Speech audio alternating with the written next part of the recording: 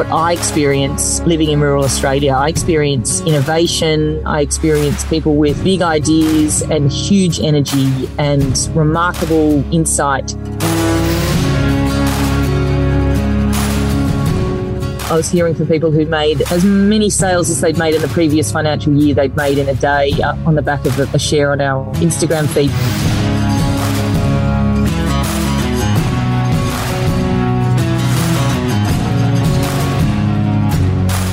Welcome to the R.M. Williams Outback Great Australians podcast. I'm Terry Cowley from R.M. Williams Outback magazine. I hope you enjoy hearing from the inspirational men and women who fairly leap from the pages of our new Great Australians publication. One such is Amazing Grace Brennan. Working from her humble headquarters at a kitchen table in the central west of New South Wales, enthusiastic Grace has improved the outlook for hundreds of small businesses across Australia with her Buy from the Bush campaign. Big thanks to Elders for sponsoring our podcast.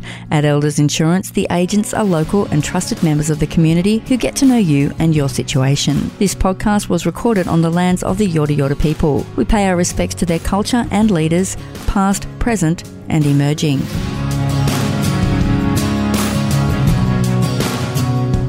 I'm talking to Grace Brennan. Thanks for taking part in our Great Australians series, Grace. Thanks for having me, Terry. Grace is the founder of Buy from the Bush, a multi-platform online marketplace promoting beautiful things to buy from rural communities around Australia. Grace, can you take us back to when you launched Buy from the Bush? Yeah, it was in 2019 in October, and where I live in Western New South Wales, we were at the tail end of a really severe drought. So it was probably about 3 years of drought at that stage, or 2 and a bit years. And things were about as bad as they got in my community. And I was listening to a radio interview about the drought between the Prime Minister and a journalist. And as you do sometimes when you listen to a conversation that directly reflects on your kind of lived experience, it was irritating me. And I had to kind of sit with why it was irritating me. And my blood was boiling. And I thought they're missing something pretty crucial here. And they were talking about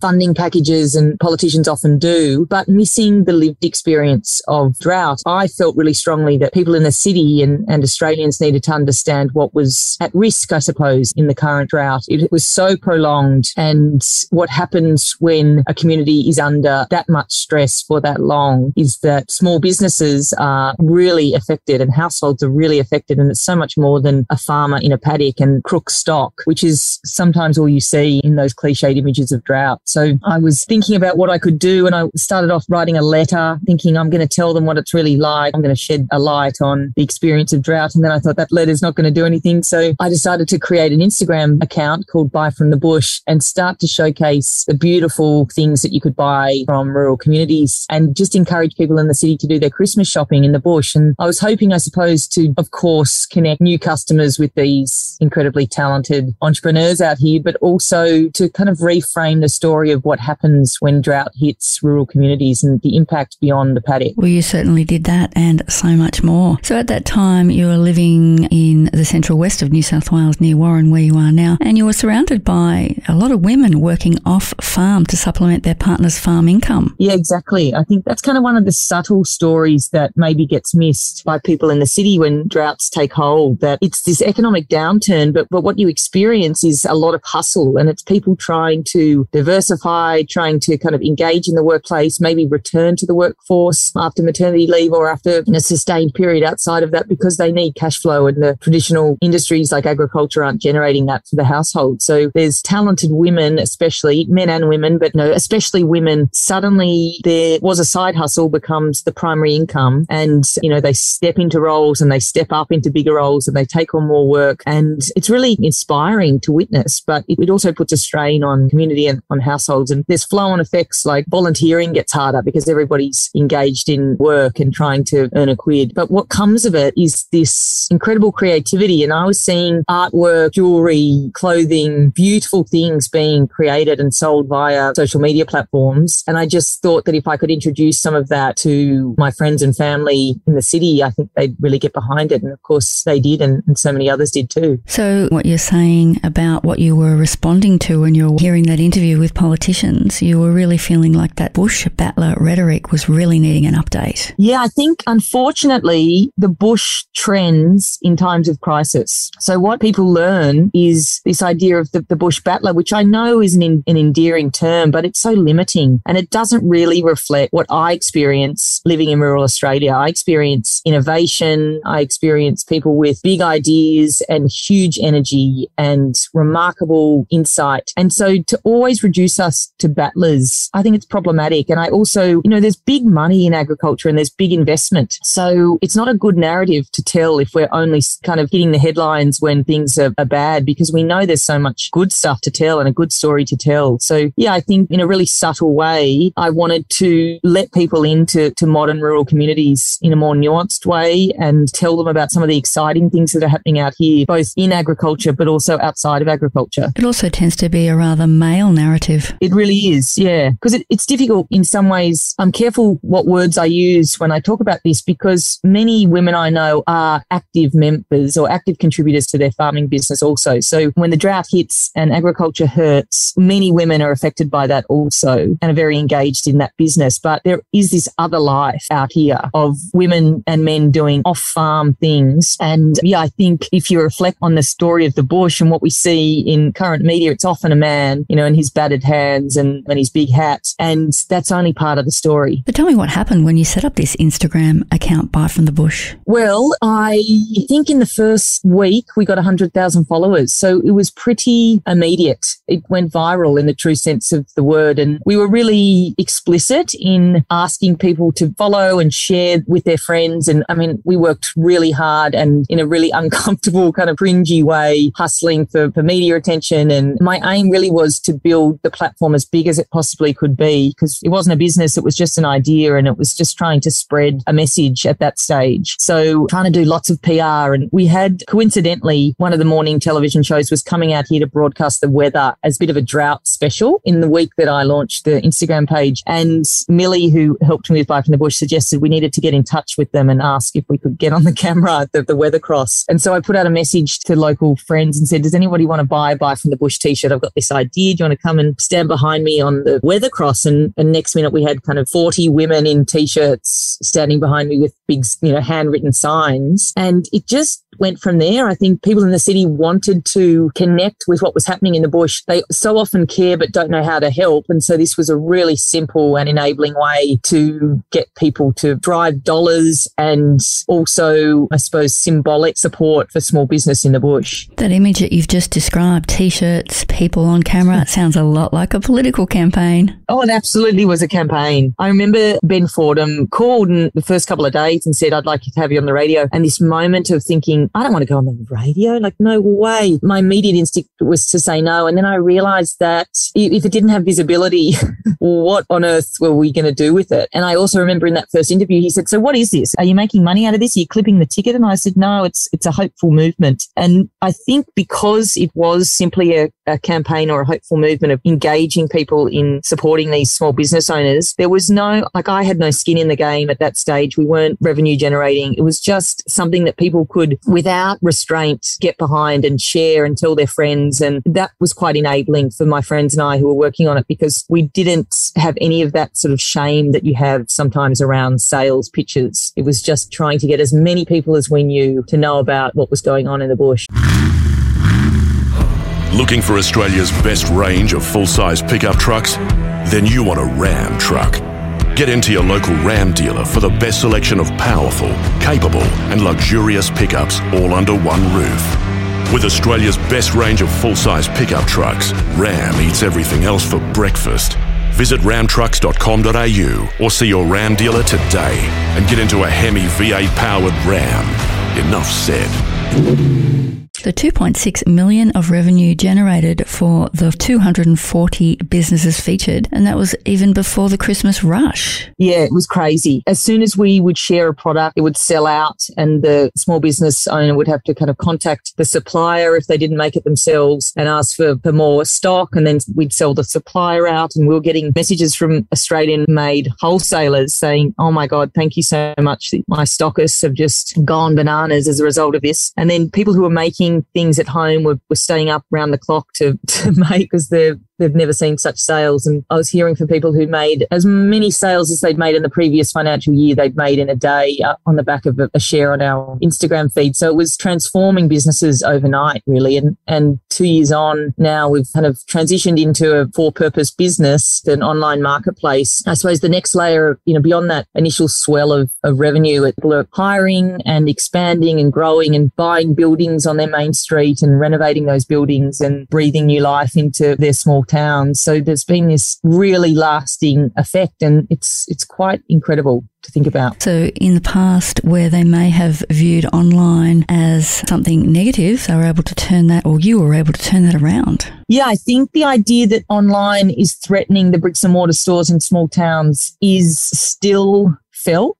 but it's also true that those bricks and mortar stores know that to really meet the needs of customers these days, they need to have an online and digital service. So once they do have that online or digital footprint, they can access global customers. There's nothing really stopping them. And so what Buy from the Bush did was prove the value of really strong social media activity, a great online e-commerce platform, if they were big enough to warrant that. And I could see in a matter of weeks up to that first Christmas rush, how sophisticated some of these businesses became in such a short time, investing in that storytelling. And as a result, I suppose what I saw, because it was the end of 2019 that we launched, and then the bushfires hit in January of 2020. And I immediately thought, well, who is going to care about drought when faced with these really scary bushfires? And maybe this is the end of our story, but we've had a good run. And of course, that didn't happen. What happened was that we had already created this channel to market for businesses, and we had this audience, and that audience was even more motivated to support small and to kind of know the value of their dollar. So it continued through the bushfires, and only a small portion of our businesses were directly affected, but they were certainly well supported through that time. And then COVID hit, and again, I thought, okay, well, that's probably it for Buy from the Bush. We probably should,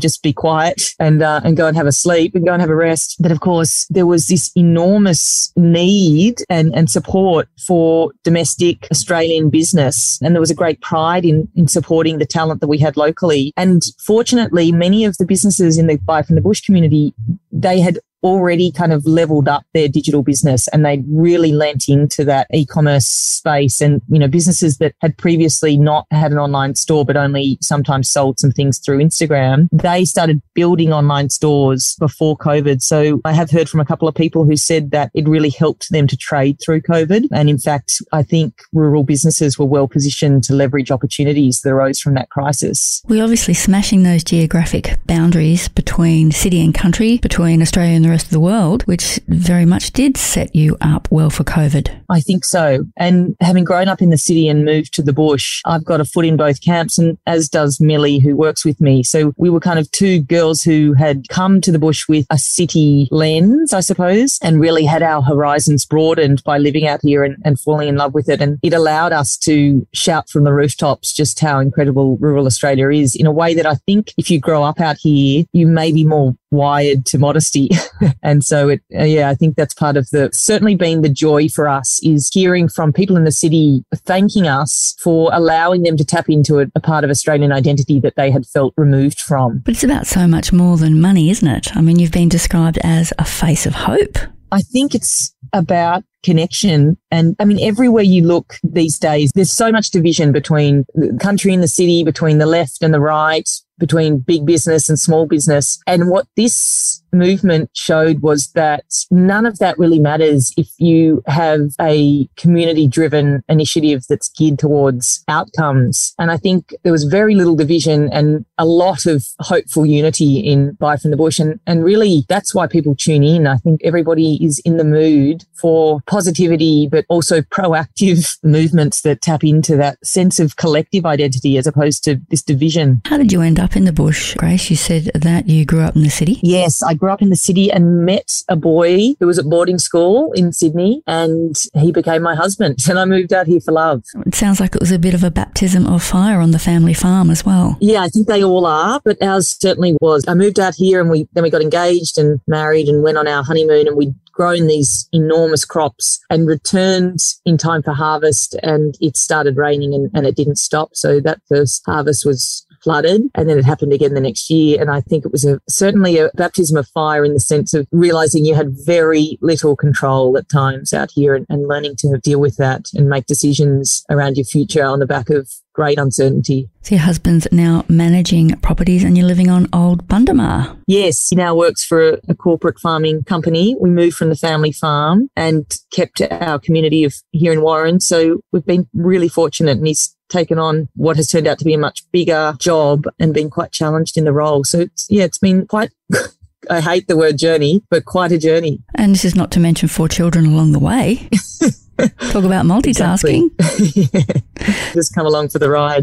I'm sure they do. You talked about the beginnings of Buy from the Bush. Now, as I said earlier, it is a multi-channel marketing platform run by a team of 5 women working part-time, mostly from bases in regional New South Wales. Where do you see Buy from the Bush being at now, and where do you see it going in future? That's not an easy question to answer. Right now, we are trying to consolidate the enormous growth we had initially. It remained a social media campaign run by 2 or 3 of us in a volunteer capacity for the first year. And then at the end of that year, we got a big corporate partner in the form of PayPal, and we launched an online marketplace, and that allowed us to draw revenue and be self-sustainable. So now we're a year into that, or a bit over a year into that marketplace now, and we really need to build a business and make it a profitable one and grow our eyeballs on the website and compete in a deadly space of marketplace e-commerce and try and tell this unique story of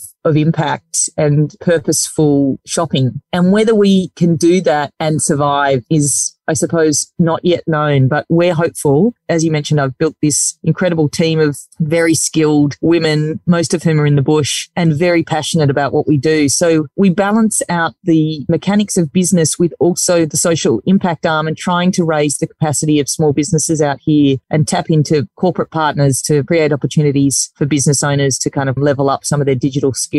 So it's always a balancing act between, in some ways, our mission and the bottom line. And I think that will probably go on for some time. We have a platform called Stay in the Bush also, which encourages people to go and stay in the most incredible accommodation in rural Australia. And I think it really comes down to us wanting that greater connection between the city and the bush and that mutual understanding, which I think can be lacking a lot.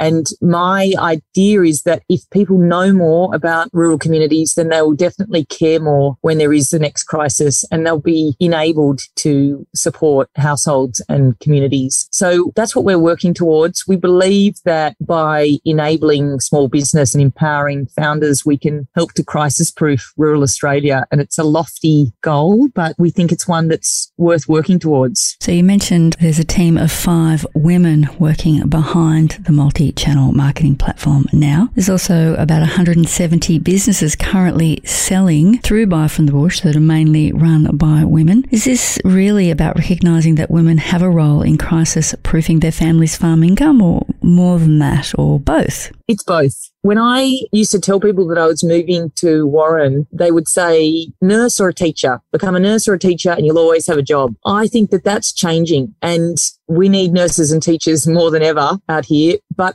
we also need diversity, and we need women and men to feel like there is opportunity in rural Australia beyond traditional industries. There's nothing really holding us back from that, especially in the wake of COVID where everything went remote. You can no longer say that I need to be sitting in an office in George Street in Sydney to be achieving company objectives. People have been enabled to work from anywhere. And so women should, I will hope that when they consider moving to a rural community, they know that they can do most things from here. And that would be an enormous win for the bush. But I do also think that in times of crisis, women take on an incredible role, probably across the board, but particularly in farming communities, because it's the farm stops producing an income or producing revenue potentially, but it doesn't stop needing the employees to work on farm. So it's not as if people can kind of drop tools and go off and work elsewhere. That cash flow comes from elsewhere, and often it is women going back to work or building a business. And I would hope that there is more investment in enabling women in the workforce out here, both through tech, but also really practical things like where I live, there is no after school care, there's no childcare in school holidays. Many of the women I work for are in the same boat. So when it comes to school holidays, we're really working around all sorts of distractions, and it's super disruptive. And of course, it's a bit of a, you're a bit hamstrung. So there's so much to be done. I want to do it by celebrating the positive and incredible output of rural small business. And I hope by shining a spotlight on that, there'll be a bit of an awakening as to the incredible potential and opportunity that lies out in these communities. Ag tech gets a lot of airtime, and Australians are pushing the envelope with ag tech, and it's incredibly exciting. But there's also these other industries like e-commerce and other things that I think deserve some attention. Grace, it's been fantastic speaking with you. Thank you for all you do for the bush, and thank you for your time today. Thanks, Terry. Thanks for having me on.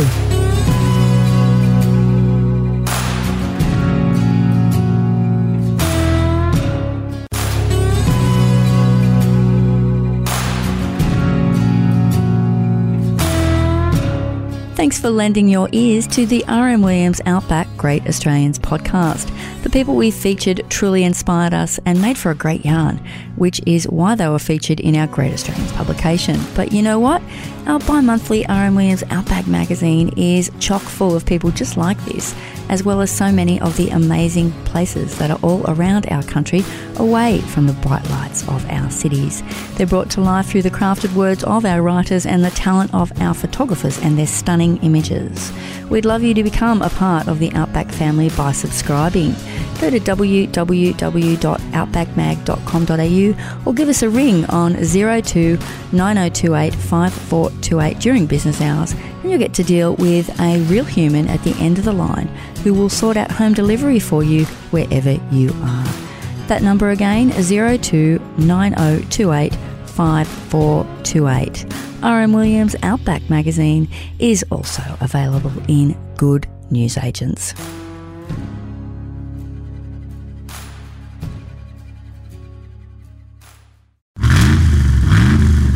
Now's the time to upgrade to a new Ram truck with unrivaled Hemi V8 power and a max brake towing capacity of up to 4.5 tonnes. With quick delivery available right now, you can get behind the wheel of a new Ram faster than ever. Stocks are limited, so see your Ram dealer or visit ramtrucks.com.au today. Ram eats everything else for breakfast. Stock and delivery times vary by model and dealer.